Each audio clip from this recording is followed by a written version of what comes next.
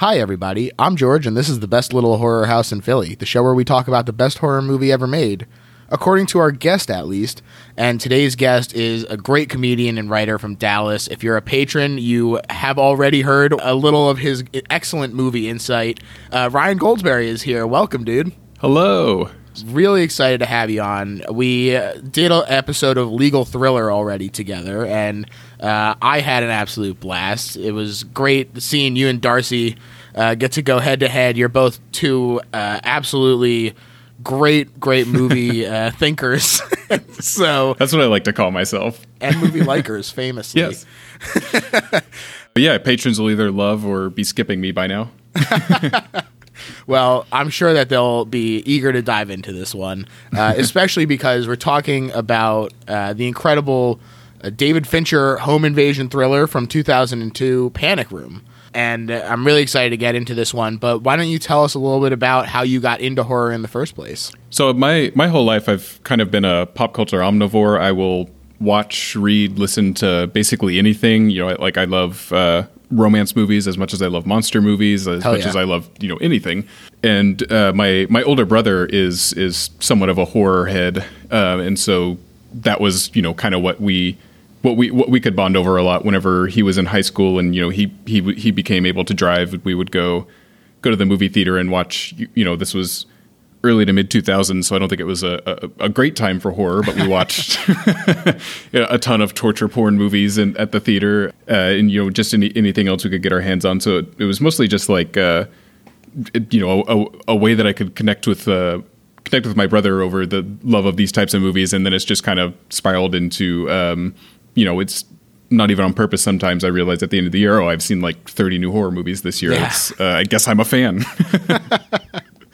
Yeah, I mean, I can really relate to that, especially because I know that a lot of people do sort of specialize in horror and then to the sort of detriment of other genres. And since I came to it late, horror as a genre, I feel like that was never really an issue for me. And so I'm the same way, where right now my top two movies of the year are Emma, the period piece. Oh, that comedy. movie's delightful. Yeah, it's great. That and Color Out of Space. Those are, I feel like it really represents two delightful picks.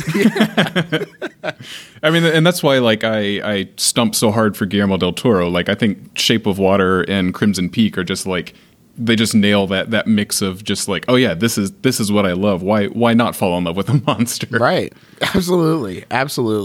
While you're growing up and sort of finding yourself becoming a horror fan, is there a subgenre that you find yourself gravitating to more? Maybe something that you and your brother are like, oh yeah, we love watching monster movies or something. This was partially just of the time period, but the Saw movies, which now as like an adult, I've kind of rewatched over the last couple years, and it's funny because I don't really like them as horror movies. I think it's just kind of like, okay, cool, we're gonna dig in another person's body this time, but I adore them as like a soap opera. Yeah, because they kill off Tobin Bell in the third movie, and then it's like, well, we got 5 more to go. Let's make the fourth one concurrent with the third, and then a new jigs. I just love that betrayals around every corner.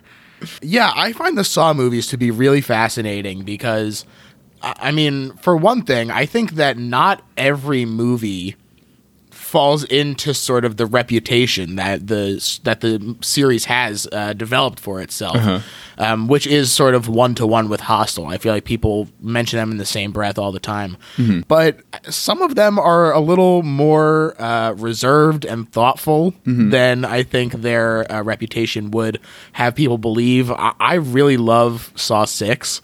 And the way that it tackles sort of the healthcare and health insurance industry. Oh, yes. That one has my favorite Wikipedia entry. Because in the intro block, the last sentence is and critics noted the way that it contributed to the debate on healthcare in America. It sure does, as far as I'm concerned. And certainly the first one is not exactly it's not one-to-one with Hostel, but yeah, it's a very interesting series, and I agree that it is sort of fun to watch in sort of this in keeping up with the characters and seeing what they're going to do next and how they're going to manage to even like incorporate them into the story. It like scratches the same, not in the exact way, but the same itch as like the Fast and Furious movies of just like this continuing cast of characters. Hey, I agree. And this love of early 2000s horror certainly shepherds us right into today's movie, which, like I said, is the David Fincher thriller Panic Room. Although you wouldn't know it from the end result, this production went through some tumult with the director and both leads having to be replaced in the lead up to it. Originally, Ridley Scott was slated to direct this before Fincher stepped in, but I mean, I think Fincher is way better suited to this. Yeah. So I would love to see Ridley's wild take on this. Yeah, it definitely would have been much There'd be more bizarre. People spitting milk out of their orifices. Okay, you're selling me on it. Fincher said that specifically what interested him in this script was its omniscience and the way that he was reminded of the, quote, specific subjectivity of Rear Window, where it's only through his perspective of watching things unfold is how he develops the story in his own mind. And he compares this movie to a blend of Rear Window and Straw Dogs, and I think that does come across. Yeah, I think that nails it. Fincher also helped to tighten up the script, which was originally written by David Koepp, and which Columbia paid a record $4 million for this screenplay. Ooh. So good for you, David. Yeah. Well, I think he's just kind of like a journeyman writer. Like he's got a movie or two out a year for the last couple decades. He kind of feels like Kevin Williamson a little bit to me, where he just knocks them out. He has kind of a specific vibe, and you're always like, is this one of his? Oh, yeah, it is. Like, yeah. He definitely kind of falls into that category for me. Originally, this script was a little more deliberately paced, but they decided to introduce the characters as quickly as possible and lay out the film in advance because he wanted to let us as viewers see the plans getting made and think ahead of them with the knowledge of having that omniscience and seeing the entire situation. And he called this tense foresight, quote, a very cinematic notion, which I thought was a fun Fincher line. Excuse us, we're doing cinema here. I mean, I think that's the right move. I love the pacing of this movie. Yeah, I agree. And I think that, you know, it is easy to laugh at him being like, yes, I'm doing art with this, but it would have been very easy for this to sort of be a B movie, which is, you know, there's nothing wrong with that. I love plenty of B movies, but for what he's going for, elevating it in that style, not in the, like, not to be like elevated horror, but, you know, he's going for an aesthetic, and I think that he really nails it. And letting us sort of get the whole situation playing out in our head before it even occurs on screen is part of that aesthetic, especially when he's trying to call back to Hitchcock. Yes, and I think a lot of credit can go with his the Darius Kanji, his cinematographer that he works with on most of his projects. The way the camera moves around the house, both in the beginning when they're doing kind of like the real estate tour, and then later when things are starting to go wrong. Like it gives you such a layout, like you know where the rooms lead and everything else like that. It just like it really puts you in that, like you're the third chess player or whatever kind of with them. Yeah, absolutely. That's exactly what he was going for. He wanted it shot out chronologically, and for us to be able to track everyone's sort of agendas and movements as they moved through the house. And so what he did was he set up these computer-generated motion control shots to move the camera around the set. And so basically what this means is the movie was entirely mapped out in advance so that the camera, when it was moved around the set by a mechanical arm, would capture exactly what they intended, but they built it digitally so that they could do this in advance and get it exactly right. This is a little controversial to some. Including Darius Kanji, who was the original cinematographer, because while it does allow for perfectionists like Fincher to nail the shot, execute exactly how they want, and create some incredibly fluid motion, which you mentioned, it cannot be stated enough how incredible the camera movement is in this, but it also means that there's no handheld filming, which means no on-set spontaneity. Yeah. And so it sort of creates a sterility to it as well. And Kanji he wanted there to be that sort of freedom of creativity on set as well. And him and Fincher just could not come to terms on this. And so he took a stand for his art and he quit. Yep. But he did give his blessing to the replacement, which was Conrad W. Hall, who was a camera operator for Kanji on a couple of his previous films, and the son of famed director of photography Conrad L. Hall. So, and Kanji's doing great. He shot Oakjaw and Uncut Gems. He's doing good for himself. Yeah, he doesn't. He's doing just fine without you, David. I'm curious what you think about this sort of these motion control shots and what it means for that freedom of creativity on set. I think they work so perfectly in this movie, like I said, because they give you, the viewer, the kind of spatial awareness that you need for something like this to be as tense as it is. Obviously it's a little bit, it is a little bit cheesy, the camera zooming through the coffee pot or whatever, stuff like that. Yeah, that's a big one. So I think if it was used in a different scenario, I wouldn't be as pumping my fist about it. But I just think it's whatever form meets function in this, where it just gives you the perfect spatial awareness that this movie wouldn't work without. I agree, frankly. I think you're totally right. And I think that Fincher, his movies are so fine-tuned that anything that is able to more accurately capture his vision, I'm for. Yeah. And he uses this super successfully in Seven, where the camera, no matter what is happening, kind of moves at the same methodical pace. So even, whether it's just a conversation or, you're seeing the guy face down in the pasta bowl or whatever, whether you're terrified to see it or it's just a conversation, the camera always moves at the same speed. So it just whether you notice it or not, it's building tension just by having that sameness, no matter what's going on. You're just kind of in for the ride. You're stuck watching whatever he's showing you. Yeah, definitely. And Conrad decided that he could work with this, and so together, him and Fincher planned scenes where things would play out on the video monitors in the panic room, and as well as in real life, we'll call it. And that would allow for cutting back and forth between different characters. But this also means that, according to the editor, there were 2,073 setups for the film. A nightmare. Yeah, with most of them having two cameras so that they could show them in the screens, from the angles of the camera. And, there's just so much work put into this. Yeah. I mean, this took them longer to shoot than Zodiac, which is wild to me. Yeah, absolutely. And, I mean, it's not like that movie is a slouch either, especially with an extra hour of runtime. Yeah. The house itself was built on a soundstage and cost $6 million to construct, with the panic room itself being 6 by 14 feet or 2 by 4.25 meters for our non-US listeners. They built 3 versions of it for multiple angles, though, and also built a 3D computer model of the set to allow for that sort of shot design that I was talking about earlier. But by and large, the plot and the beats were mostly the same by the time they were actually ready to shoot from the script, except they made some changes like removing explicit reference to Sarah's diabetes, instead relying on sort of visual and dialogue clues to imply it, which I think is, yes, definitely the right move there. And the dynamic between Sarah and her mother changed as well to reflect the new performers that I mentioned, because Jodie Foster replaced Nicole Kidman as Meg, and Kristen Stewart replaced Hayden Panettiere as Sarah. What a time capsule. Right? And this is Kristen Stewart's just second feature movie, which is pretty crazy. She really does a great job. Yeah, she's so good in it. Kidman was intended to sort of bring a sense of ethereal grace to the role and sort of nail down that Hitchcock vibe. That's her just whole really, bit, yeah. Just be like, here we go.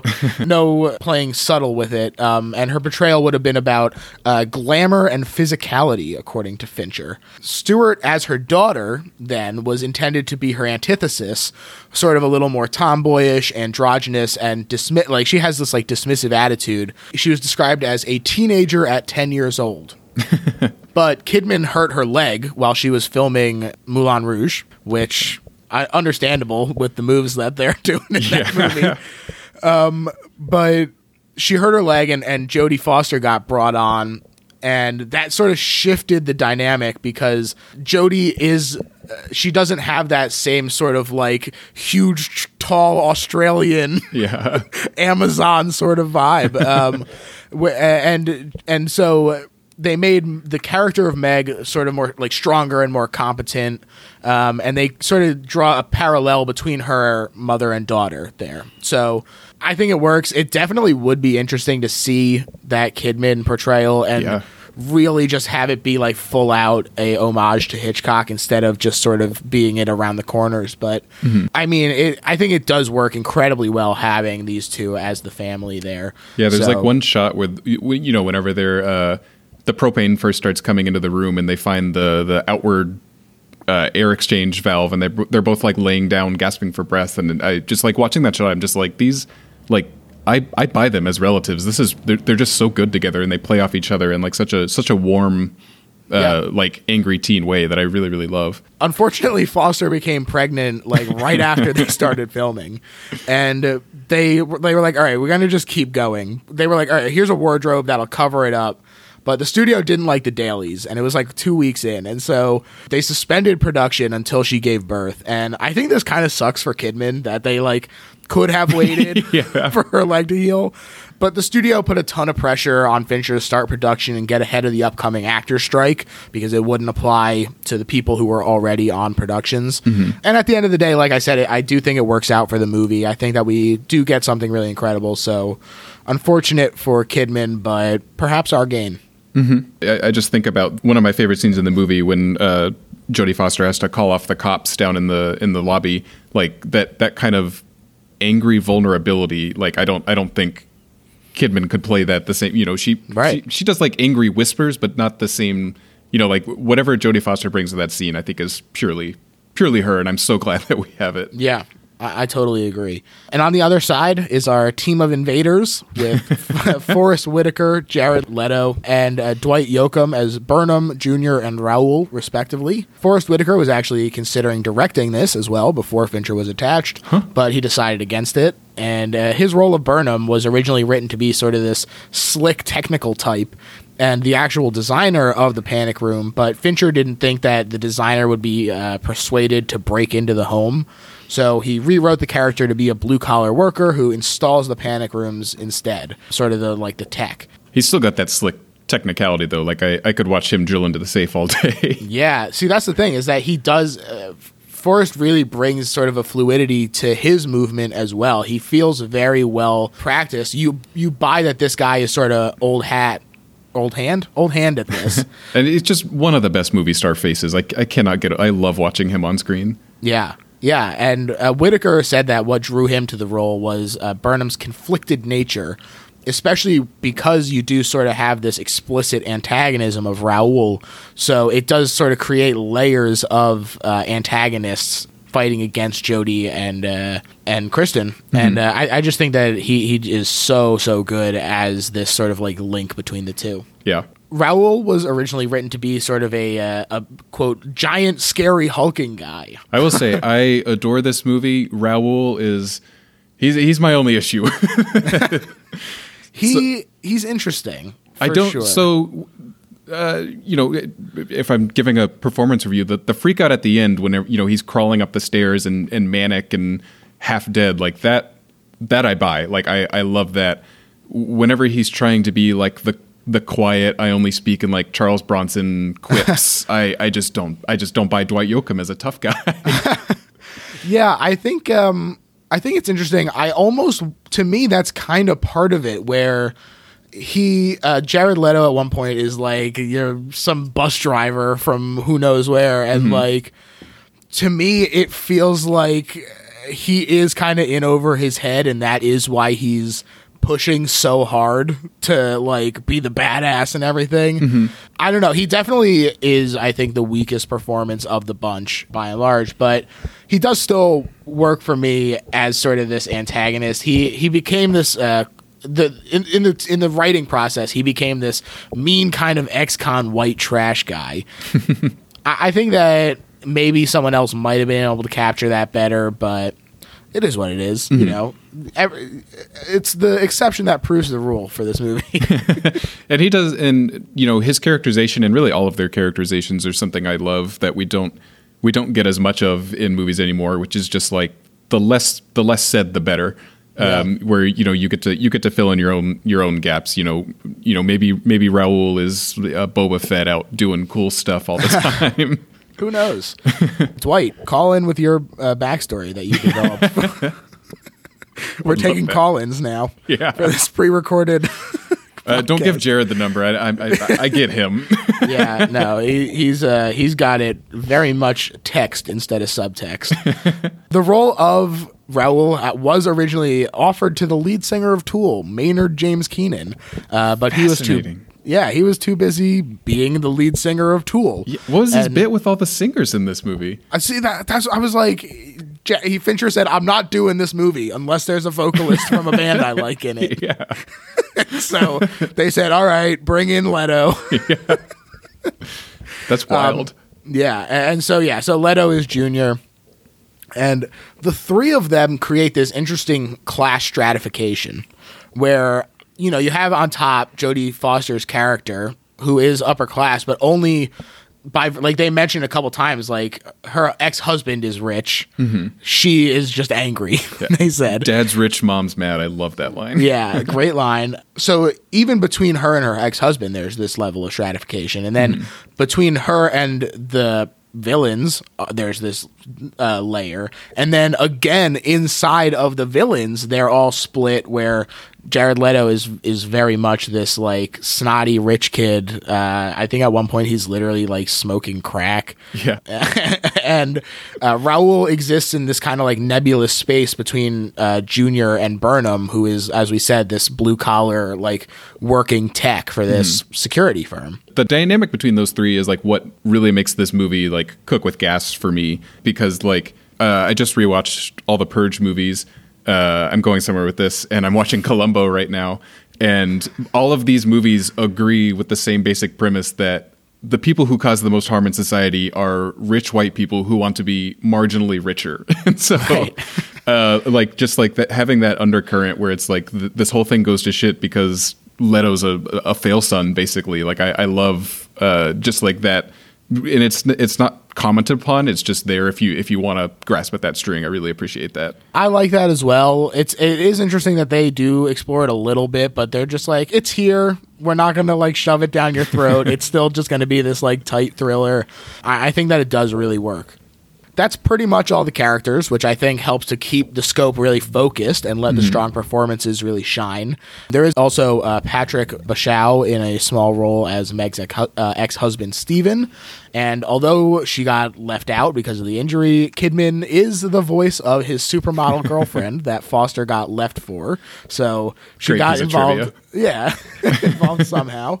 And Fincher's buddy, Andrew Kevin Walker, who was a credited writer for Seven in the Game, but also an uncredited writer for Fight Club, so they worked together on 3 previous films, also has a cameo in Panic Room as the neighbor. So, oh, neat. Yeah, just very small scope. The episode that just came out before this is Misery. So, we're having a claustrophobic month. Look, the pandemic is really taking a toll on people. I watched Misery for the first time during the pandemic, and I mean, it's not a hot take, but oh my god, what a good movie! Yeah, it really. Last week, I thought it was the best horror movie ever made. Yep. But yeah, it is great. And if you didn't listen to that episode, hey, go listen to that episode, people. I mean, another horror movie cemented by a strong lead actor's performance. Absolutely.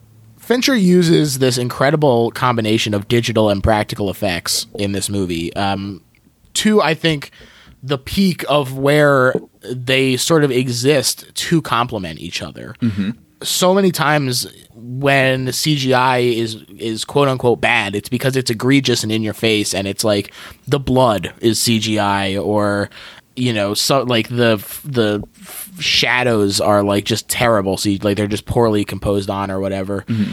But in this, it's used as accents for some of the physical stuff that happens, which is all practical, which allows for more detail, and the sort of larger scale set is where they use a lot of the digital effects. And it's just comes together so perfectly. Perhaps the most famous of these digital effects in this is the usage right at the very beginning that you alluded to, where they stitch together these shots to create the illusion of being just like a seamless walkthrough.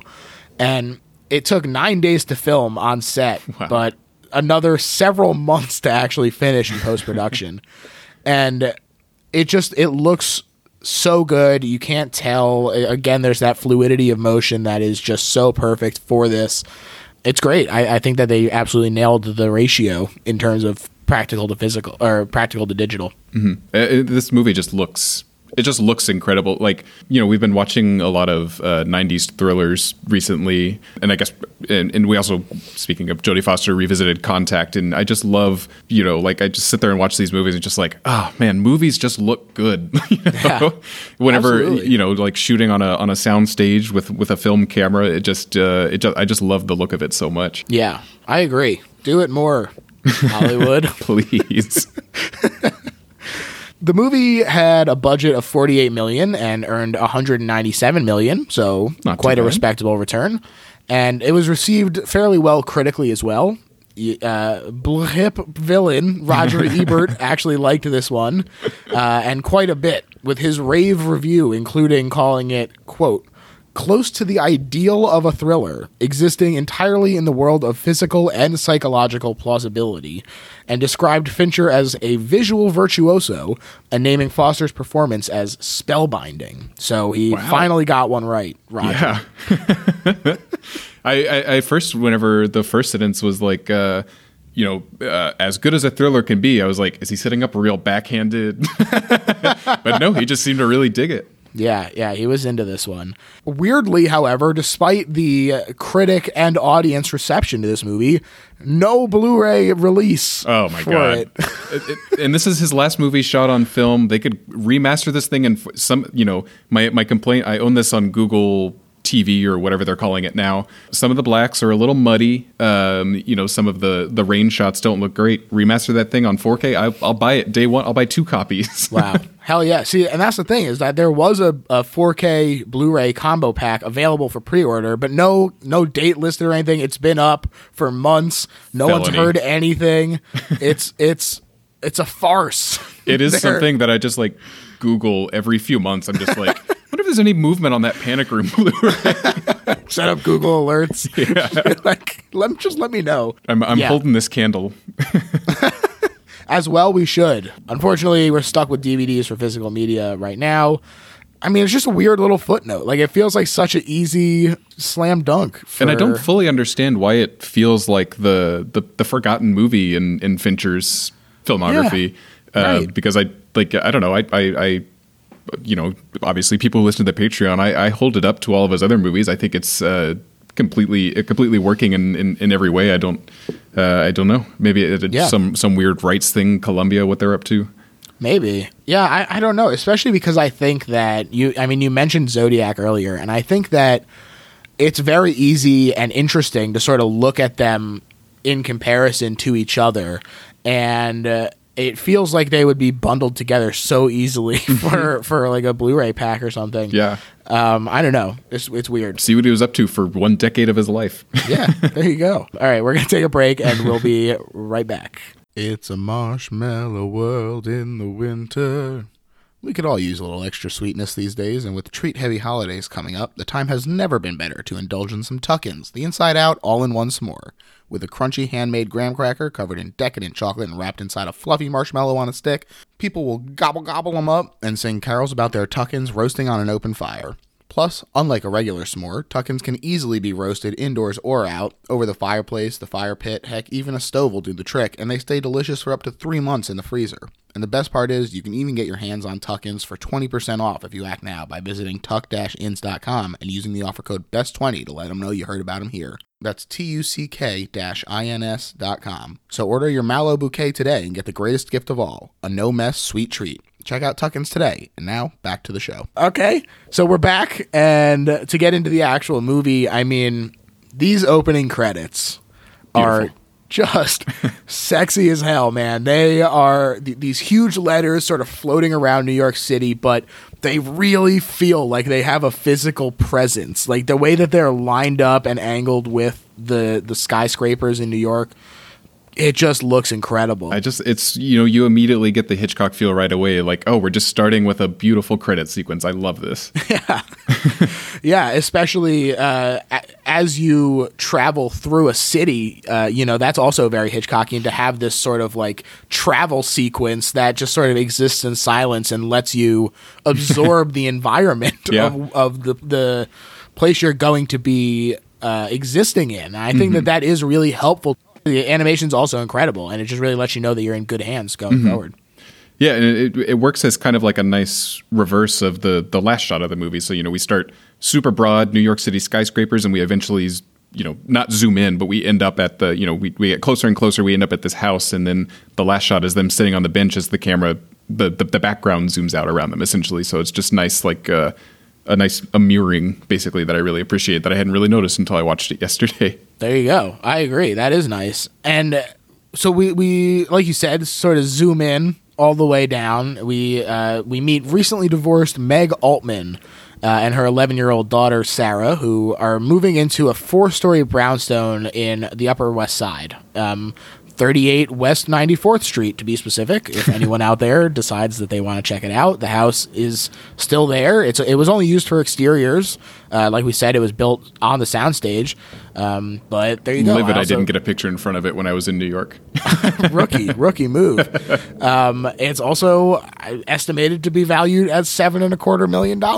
Sure. So, there you go. That's a thing. That's an amount that things can cost, I guess. Yeah. I was like, all right, weird fact, but I guess I'll include it. Like, the house's previous owner was sort of this reclusive millionaire who installed a panic room protected by concrete and steel on all the sides and this thick steel door. And has this extensive security system with multiple surveillance cameras and a PA system and a separate phone line. And it's like, this dude is stressed about what could happen to him. And there is sort of that class stratification that I mentioned earlier, where this is a fear and paranoia that this rich person has of someone being fed up and coming to rob him and, sort of redistribute his wealth, we'll say. And as we learn, almost rightfully so, but the call was coming from inside the family. Indeed. So a lot of great stuff happens while they're deciding on if they're going to sort of buy this house or not, including some very snappy dialogue from Kristen and the realtor. He's so pissed. Yeah. Plus some incredible shots with the people on different floors of the house, but like framed by the stairway. It's really gorgeous. They also set things up nicely with the realtor telling Meg about the previous owner's kids all suing each other over the estate and that they can't find half the money. It's kind of thrown out there in an offhand way that feels natural and like this woman is just gossiping. But, there it is. That's them setting up the entirety of the movie pretty much. And it does like my favorite thing from slasher movies, essentially, where it's just like in the first 20 minutes, someone picks up a weird looking object, and I'm like, oh, cool, I'm going to see someone get murdered by that later in this movie. Absolutely, yes. The Chekhov's grandson. They also scope out the titular panic room. Meg says it makes her nervous because of Poe. And the realtor replies that she loved her last album, which really cracks me up.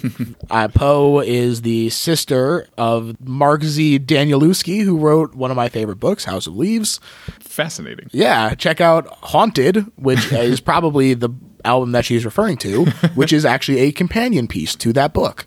So there you go. It's also a great album in its own right. So I agree. I also love Poe. But I also love Edgar Allan Poe, which is what Meg was actually alluding to.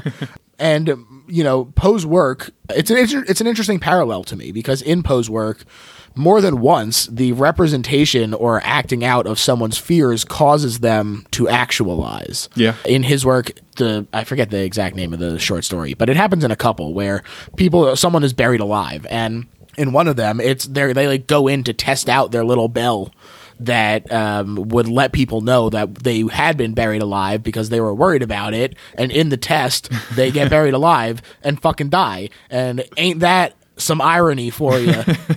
And in this case, that same sort of thing happens where the fear of home invasion and property theft is what draws in and allows the thieves to do their work. If you build it, they will come. Yeah. And I love, it's kind of a smaller and a larger note about this whole movie is that there really are no coincidences. Every single thing that happens is the result of some choice that someone made earlier in the movie or just before the start of the movie. And I love that kind of tightness to a script. I totally agree. I think that you're right that this does really nail it. That night that they move in, we see Meg and her daughter sitting there commiserating about their new situation. And you also get a great example of how the camera work is like working here, where Meg is just sitting on the ground behind a door that's open a crack and would not be realistic for a human being to slip through there in the same sort of fluid motion that it does in this like tiny little open crack. But because they built it in this sort of CGI manner, they are able to get this incredible camera movement and then swing around and sort of overlay Jodie Foster onto it. It's just incredible. And I think that it's a technical achievement. It's an aesthetic achievement. It's just great. And that dinner scene sets up the kind of rapport between Jodie Foster and Kristen Stewart, which I think is just like that moment where Kristen insults the dad and the new mom, and Jodie Foster's just like, no, don't do that, but still gives her a little bit of extra soda, like that kind of like, okay, I appreciate that you said that, but we can't make it a thing. Like it goes without being spoken, and I just love it so much. And that's what, comes back to bite them later whenever she's having blood sugar issues. Yeah, absolutely. Exactly. You're totally right. Damn, it totally does. There it is. You're right. Nothing is a coincidence. Everything comes back. Kristen goes to bed, or what's her name? I'm terrible at character names. Yeah. Kristen Stewart goes to bed. And Meg, who is Jodie Foster, continues to sort of get drunk. She had opened a bottle of wine at dinner. She continues to drink it, and she is really sad. And really great performance while she's doing this. When she's sitting there in the tub and sort of like one choked out sob gets released, and she like quickly stuffs it back down, and you really get a sense of her character there. I think in a really great way. The toughness that she puts up, both talking through the pager or talking to the cops later, like it's all there, and you can just see it crack just a little bit. Yeah, and she goes to bed as well, turns on the security system, and goes to sleep.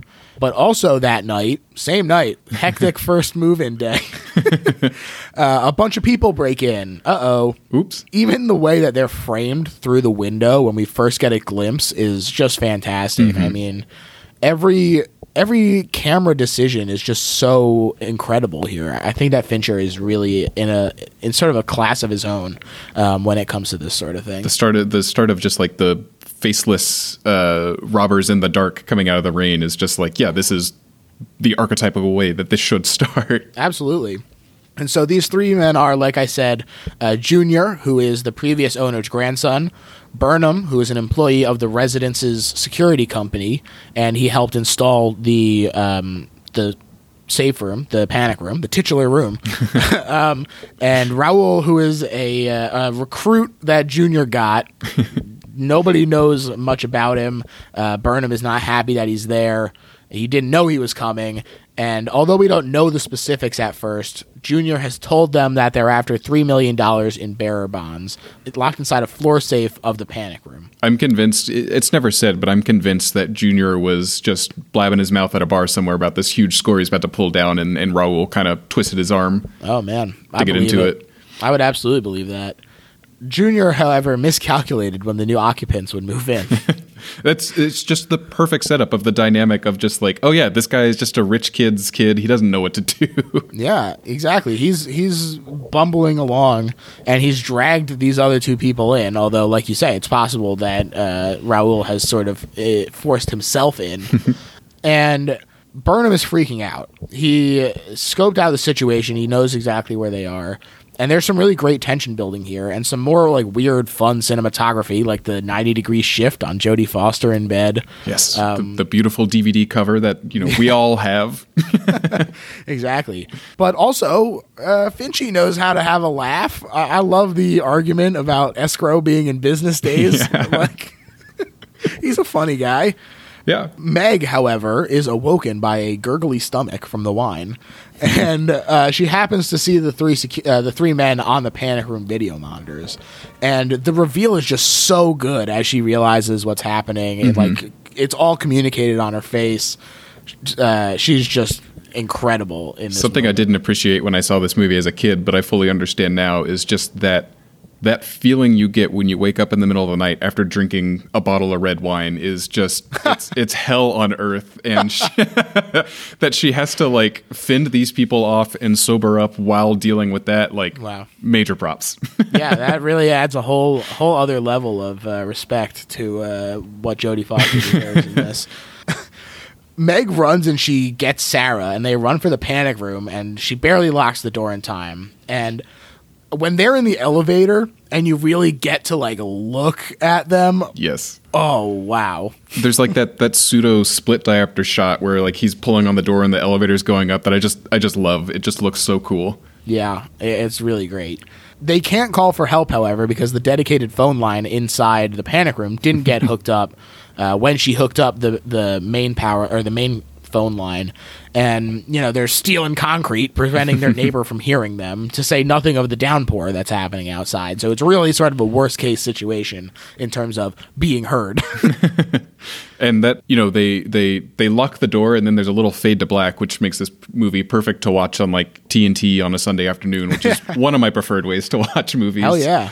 But, like, that they slam the door shut almost exactly 30 minutes into the movie, and I just think, like, that's a great example of how long you set up, and then just every new like plot beat or set piece or whatever, it's almost like a Half-Life where it just keeps building, coming faster and faster. Wow. There you go, folks. Got a little writing tips from Ryan Goldsberry.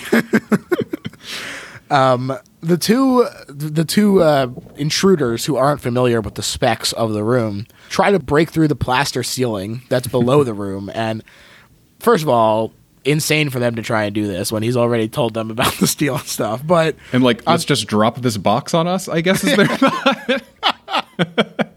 I didn't even consider that. Yeah, what happens if they do get through? Yeah. Wow. But also, the plaster took 45 minutes to replace every time. So when you combine this with repeated takes to get it exactly right, because they needed to in order to sort of overlay it onto the CGI. He never does anything in less than a many takes. No, exactly. And so this was a scene that was an eighth of a page in the script that took 2 days to film. That's so funny.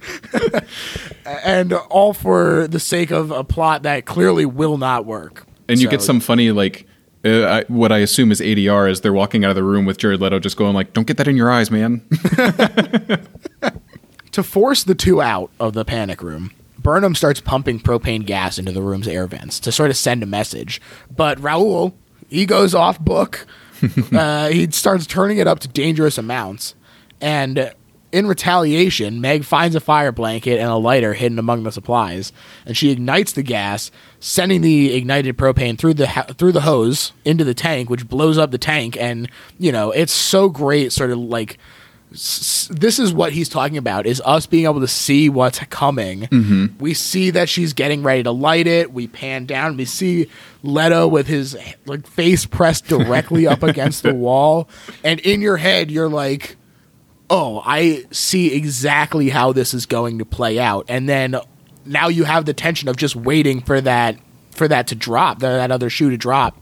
It's just so perfectly done. And I think it's done with a real sense of fun in this movie. That's the scene that kind of tells you this is what this movie is going to be to me. One, you feel a lot of Hitchcock in that, just like so many shots of people looking in various directions, but because of the narrative weight that it's given, it feels like the tensest thing in the world. Yeah. And, this movie, it operates kind of like, I'm obsessed with Columbo right now, but like Columbo or even Heat, where it's just like, these are two smart parties operating at the height of their intelligence. And it is just like, it's an absolute joy to watch. I agree, and I also think that it really sums up the movie in terms of being like, this is the cat and mouse of it all. Mm-hmm. It's almost like a dance between the two of them, where it's very action and reaction. You know, they try one thing, and that leads to them being able to find a new way to fire back, and then they use that to sort of prop up their next plan. And it works like you know, like I mentioned, they use it in the cop scene as well. And this is like we were talking about how you know, Jared Leto's character is like the crappy rich kid who makes everything worse for everybody. But the movie doesn't really talk about that. You know, whenever they first come in, and Forrest Whitaker is like, hey, there's a mom and her daughter here, and Raoul is immediately like, oh, a mom and a daughter, we can take them. Like the way that she's able to kind of subvert their expectations and clearly gain Forrest Whitaker's respect with every move that she does. Yeah. Like I just really, that's another thing that they don't explicitly talk about, but it's definitely kind of there under the surface. She does a great job of it, and I think that Jodie Foster brings a lot of the gravitas that makes it believable as well. I also like that Jared Leto did this stunt himself, which means that Jared Leto got lit on fire. Nice. So that's fun. And it leaves him really badly burned, and they're dealing with sort of that. He's looking around for some like pain medication, which he finds just like some Preparation H. Yeah, I love the line that's, how do you live in New York and not have a single Percocet?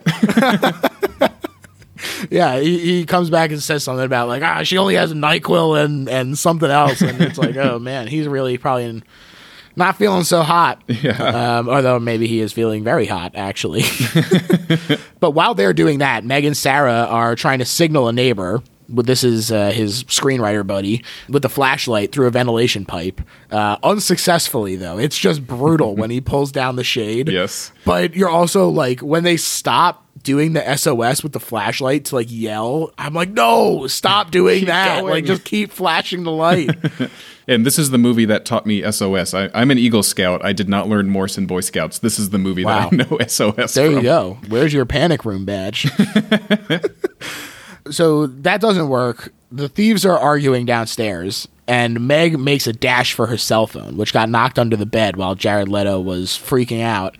There's some really great slow-mo here. It would have been so easy for this to feel out of place, but it feels really great. It's used super effectively. The lamp is falling. She's grabbing around frantically. Forrest Whitaker is yelling, but you don't get to hear what he's saying.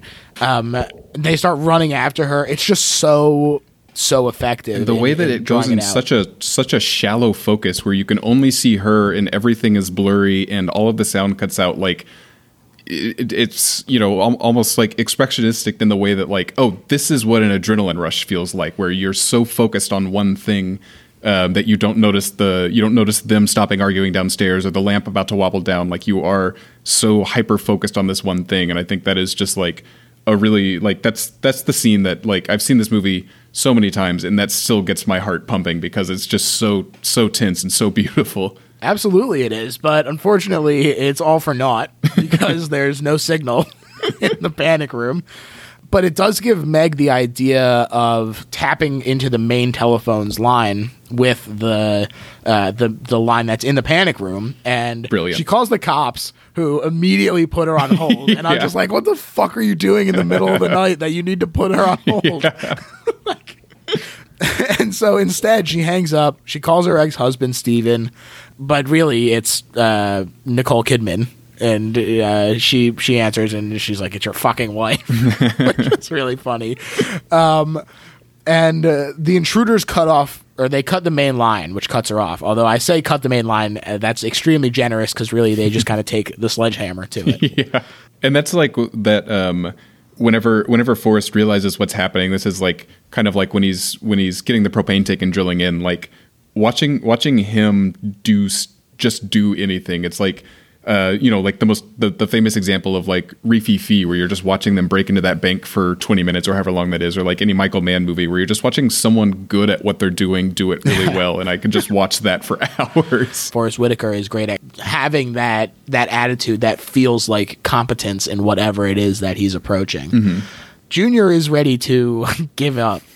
He tries to hand them both like a couple $100. He says, "Go get loaded, get out of here." but he accidentally reveals that there's way more money in the safe than he told them. And as Junior is about to leave, Raul shoots him in the dang head.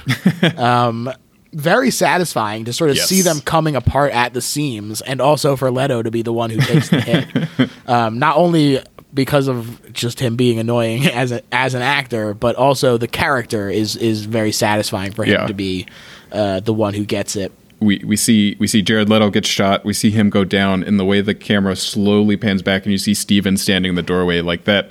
I watched this movie a couple months ago for the first time in probably about 5 years, and that got a gasp out of me. Yeah, I also really like it because he has sort of been the mollifying middle ground between the two other men, where Raul has very much been like, all right, turn up the gas tank, let's just kill them. We could obviously take this mother and daughter, and the whole time, what's his name? Something with a B. Burnham. The whole time Burnham is like, let's play it cool. Like, we shouldn't even be here anymore. He wanted to call it off as soon as they arrived and saw that there were people. And Leto's character, Junior, has really been the one who's kept them focused and been sort of a calming influence, despite the fact that he is the one who got them into it. But he's been keeping them on track. And now that influence is gone, and you understand that this is where things are about to start going off the rails, especially when, as you say, it pans back and there's Steven.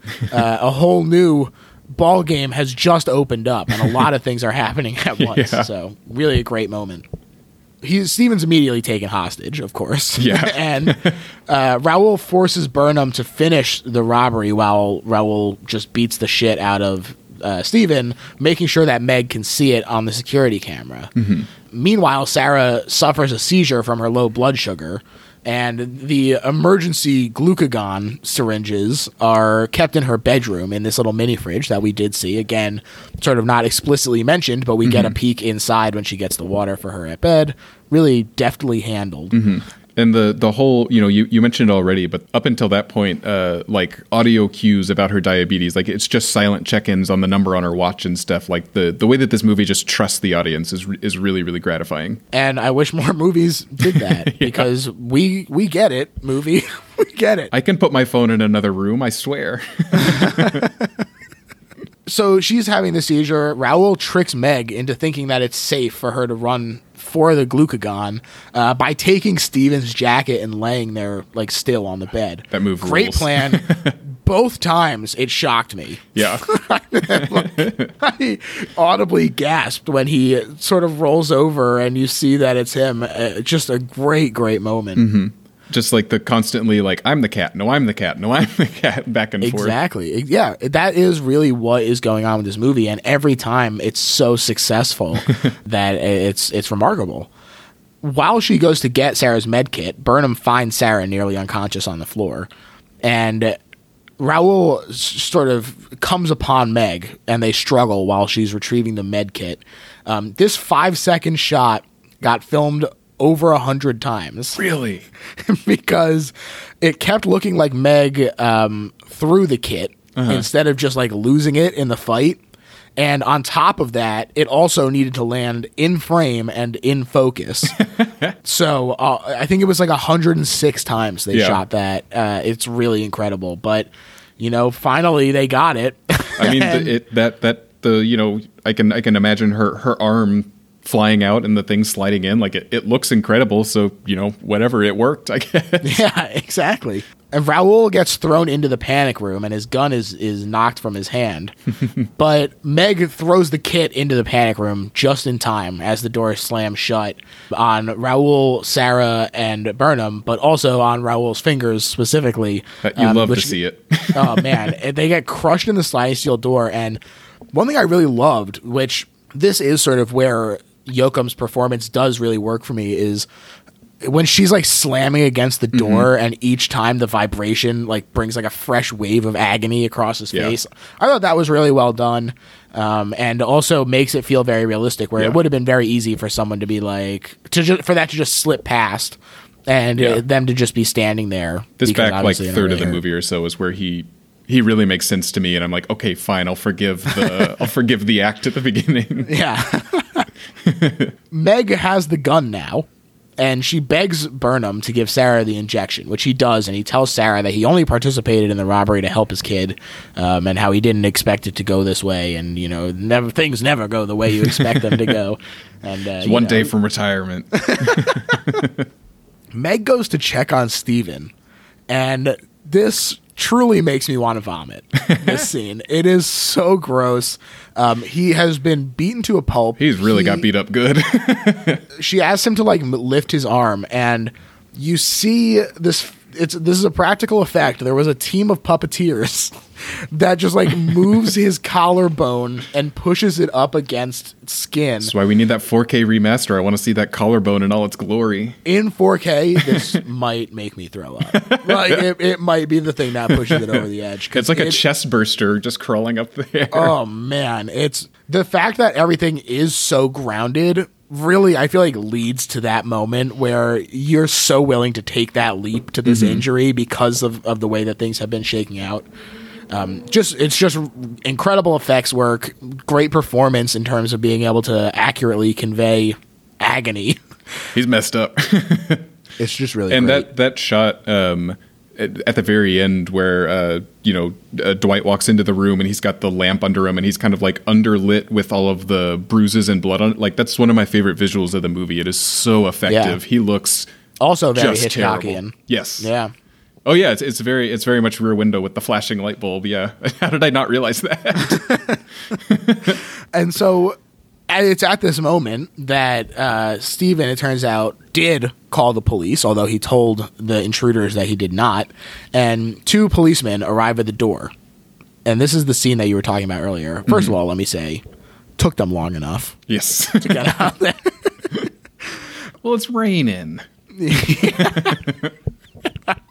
And so I love that Dwight Yoakam is just in astonishment, she killed her own kid. Yeah. She did it. But in order to protect Sarah, Meg convinces the police to leave. And this scene is so stressful. I mean, she found the one cop who's persistent in trying to help. Yes. And the fact that he is being so pushy, but in a way that is a positive, it just leaves you feeling so conflicted and stressed out about I want him to get in because maybe things will work out, but also don't take that risk. It's so great. This scene plays out almost like a BioWare RPG conversation where it's she tries intimidation, it doesn't work. She tries something, it doesn't. Then she ends on flattery, and that's what finally gets them to turn around. And that's my favorite scene in the movie just because of her performance. And there's that shot from behind when she's talking and she sounds so calm, but her fingers are scratching the door because she's so anxious. I just love that stuff. It's really, really great. And they do finally leave. And now the intruders and Meg have switched positions, but literally and sort of in the scenario at large. And it's really exciting to have them trying to make moves in the safe room while Meg has the run of the house finally, and she's desperately trying to get into the safe room now. She gets to start her some real final girl shit. Yeah, and I love when they wonder why they didn't hit the cameras the way that she did, because I literally she does it, and I'm yes, finally, and then they are also oh wow, we're fucking idiots. Oh yeah, we weren't prepared for this. This also is a beautiful artifact of something I miss from Columbia movies, which is a world where every piece of electronics is Sony. Sony cameras, Sony TVs, Sony phones. If there was a laptop, it would have been a Vio. It's a beautiful world. And so she's, like you said, she's doing her final girl stuff. She's setting up these booby traps and an ambush. And beautiful Die Hard reference with the glass on her feet. Very nice. And Burnham opens the safe, and he finds $22 million in bearer bonds inside. Although I do laugh a bunch when Yoakam is empty when he first reveals it. As the burglars attempt to leave, using Sarah as a hostage, Meg enacts her ambush. She puts her plan into motion, and Steven is holding them at gunpoint. This is the scene that you were talking about earlier. And he's really just there to distract them while she knocks Raul over a banister and into a stairwell with the sledgehammer. The weight of that sledgehammer hit is just incredible. Yeah, especially when we've seen her like lugging it around to hit the cameras this whole time. Like she's looked tired from that, and so you are already like, I understand that this is really fucking heavy. A lot of head trauma in this movie. The fire, the gunshot, the hammer, twice with a gunshot. As Burnham flees, he has his money. He's like, I'm getting the fuck out of here. I don't give a shit about Raul. He heads for the back, but Raul crawls back up and he overpowers Meg and he prepares to hit her with the sledgehammer. And you're at this point, you're really reminded that she's an 11-year-old Sarah, because you're like, do something. And she like tries, she like stabs him with the needles a bunch, and she gets thrown off, and she just like starts like crying and like sitting in the fireplace, and it really sinks in that you're like, this has got to have been like the night from hell for this 11-year-old who has had her house broken into, got locked into the panic room, almost got slipped into a coma from her blood sugar, and then now she's seen her father get the shit kicked out of it. Like, she's 11 and dealing with all this, and I think that showing her sort of cowering in there, it could come across as her being ineffectual, but it feels earned that she's ineffectual. I mean, that scene to me is what makes Fincher the master of just like filming hell on earth. Like that, you feel the weight of every single hit. I mean, whenever she stabs Dwight with the pins, and then he turns around and just like really cold cocks her, and it's jarring. And then that's when you remember, oh yeah, David Fincher did direct a movie that started with the autopsy of Newt back. But like that after she gets hit and she like scrambles back to the fireplace screaming, it's so animal. Like it is just like, it made me tear up when I was watching it yesterday, because like the lighting is so crazy. Steven's crawling around. They're all screaming. Like it is just, it's almost like too much to take in. And it's for such a short period of time, but it's so, like the adrenaline spike just from watching that scene is wild. Yeah, it's a real cathartic moment too, because everything has been building up this whole time, and for things to finally just be like, all right, let's just get it out. Yeah. Let's have this fight. It really, like, you feel the climactic moment happening. It's really effectively done. And it's also really effectively done when they cut it short, when he's getting ready to hit Meg with this sledgehammer, and Burnham, from the screams, has rushed back in, and he shoots Raul in the back of the head. He did have a heart. Yeah, he sure did. And the police, who were alerted by Meg's earlier behavior, I guess this guy really did want to help, because he must have stuck around after. Yeah. They arrive in force and apprehend Burnham, who drops the bearer bonds that sort of scatter in the wind. And this moment, I really love the ending that we do get, but it also feels like that could have been a really effective If the credits rolled there, I'd be happy. Yeah. Yeah. Sort of seeing not only the downpour that's happening, which compared to the beautiful sunny day that they arrived on is a great sort of parallel, but also watching this like vortex of wind that it does actually happen in these little backyard patios and stuff around there, just whip around and carry away these bearer bonds that they went through all of this for. It's very poignant, and it works really well. It's a nice echo of when, after an hour and 15 minutes of trying, they finally make it into the panic room, and then Forrest Whitaker finds out there's been no tapes in there. They could have just cut their losses and left at any point. Like, it's just, we get the hint that this is all going to be for nothing at that point, and it just like I don't know. I just love that, he makes the human decision, and of course he has to pay for his crimes. But I just love that whole segment. Yeah. In the initial draft of the script, the battle does kind of work out differently. As Sarah is being held hostage in the panic room with Raul and Burnham, Meg gets out of the house, enters the house next door, and breaks into the panic room through the dividing wall with the sledgehammer and fights with Raoul after Burnham gets the bonds and he runs down the stairs. But the cops do still show up and shoot him in the foyer. So they shoot him in the foyer of the house as he's running, and Raoul gets killed by the panic door slamming on his head, sort of calling back to his like to see fingers.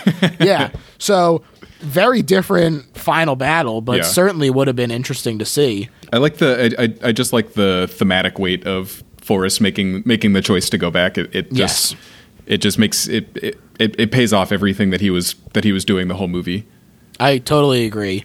I do love this sort of final scene that we get to sort of zoom out on, where Meg and Sarah are.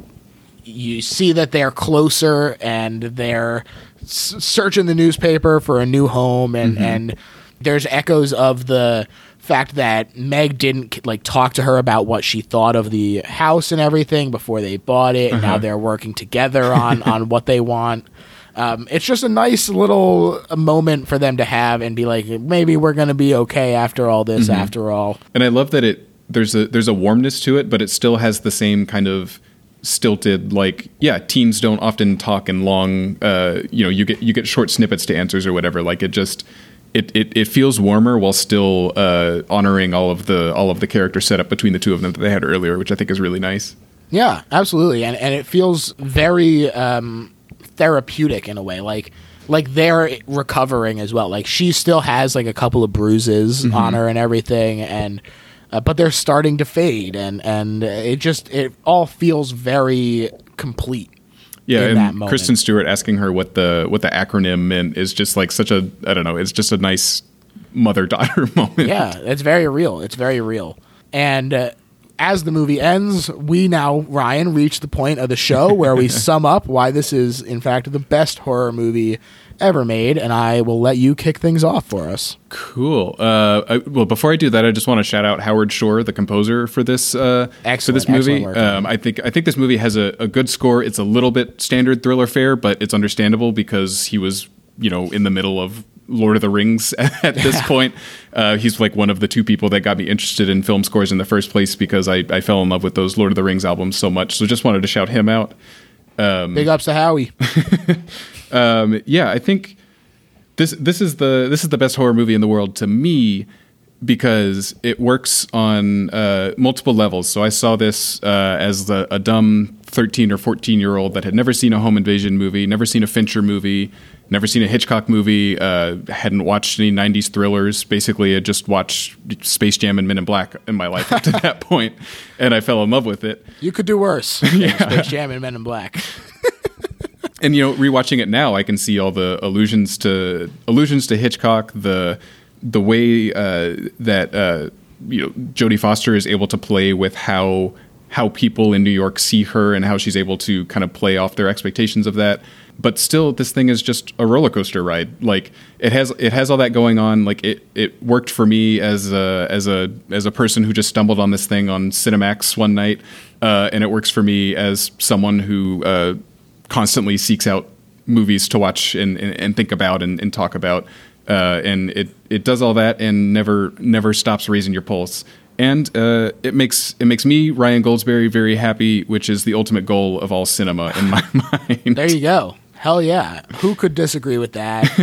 To me, this is the best horror movie ever made, because I think that it is just so effective in every category. Everything that it's trying to do, it executes perfectly.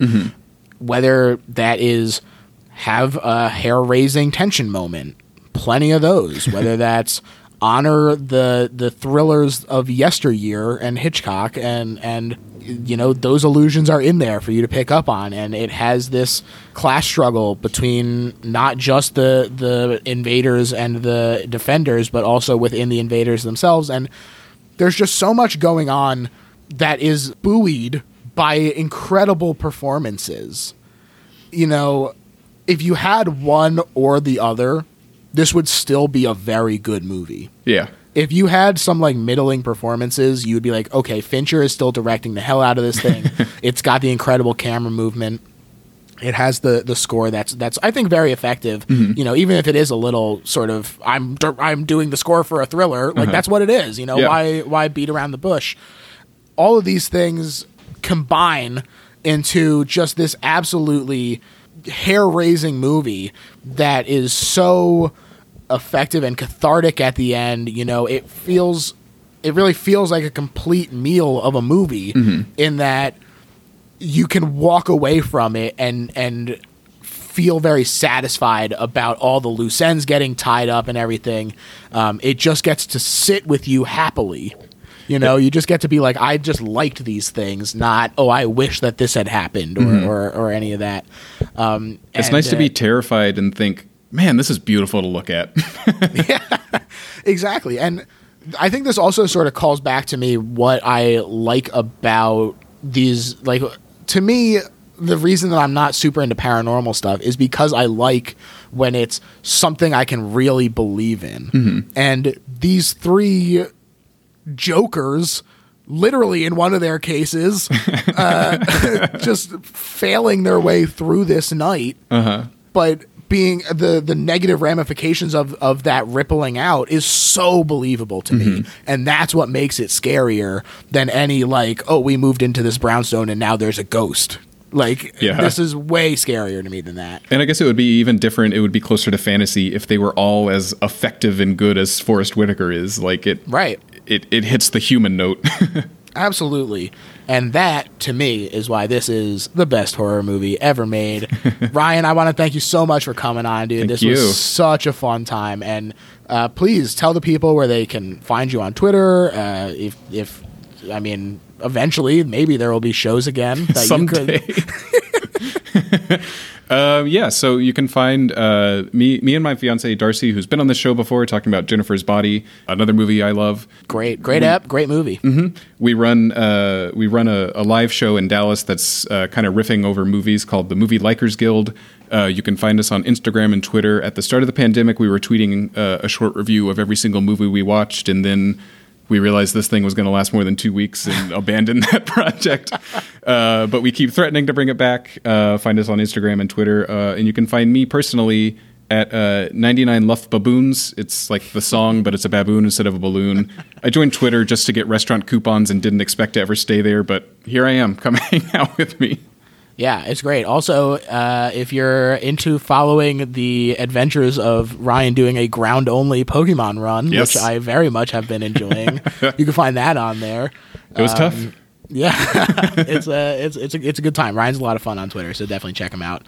And also, him and Darcy are both absolutely hysterical. So I highly encourage people, when the Movie Likers Guild comes back, go check that out. As far as my plugs, you can find me on Twitter at LittleHorrorPHL. I mean, that pretty much applies everywhere. You can go to Facebook or Instagram or even the website, littlehorrorphl.com. That has links to merch and the RSS feed if you decide that you don't want to listen to it on a regular podcast app. And I also want to encourage people to check out the Patreon, which I referenced earlier. There's a lot of fun stuff on there, including bonus episodes, like getting to hear Ryan argue with Darcy about whether this movie or Zodiac is better. We know where I stand. Yeah, exactly. And so if you want to hear what I think about Zodiac v Panic Room, you got to sign up for the Patreon, folks. I don't know a better teaser. So that's pretty much it. Leave a rating and a review if you're enjoying the show. But yeah, sign up for the Patreon so that I can put that money back into the show and make it better for everyone, because that's all I really want to do. Great. Thanks again, Ryan. Bye. Bye. Hey there, this is George of the future, but also the past when you're listening to this, but also the present when I'm recording it. Best Little Horror House is going to be taking a break in December. The show's a lot of work for one guy, so I'm hopefully going to use this time to build up a bit of a backlog without the pressure of having to be under the gun of an editing timeline. That said, there will still be at least one bonus episode released on the Patreon in December, so if you gotta have your blah hip, head over there and sign up. And hopefully I'll see you there. Okay, bye for real now.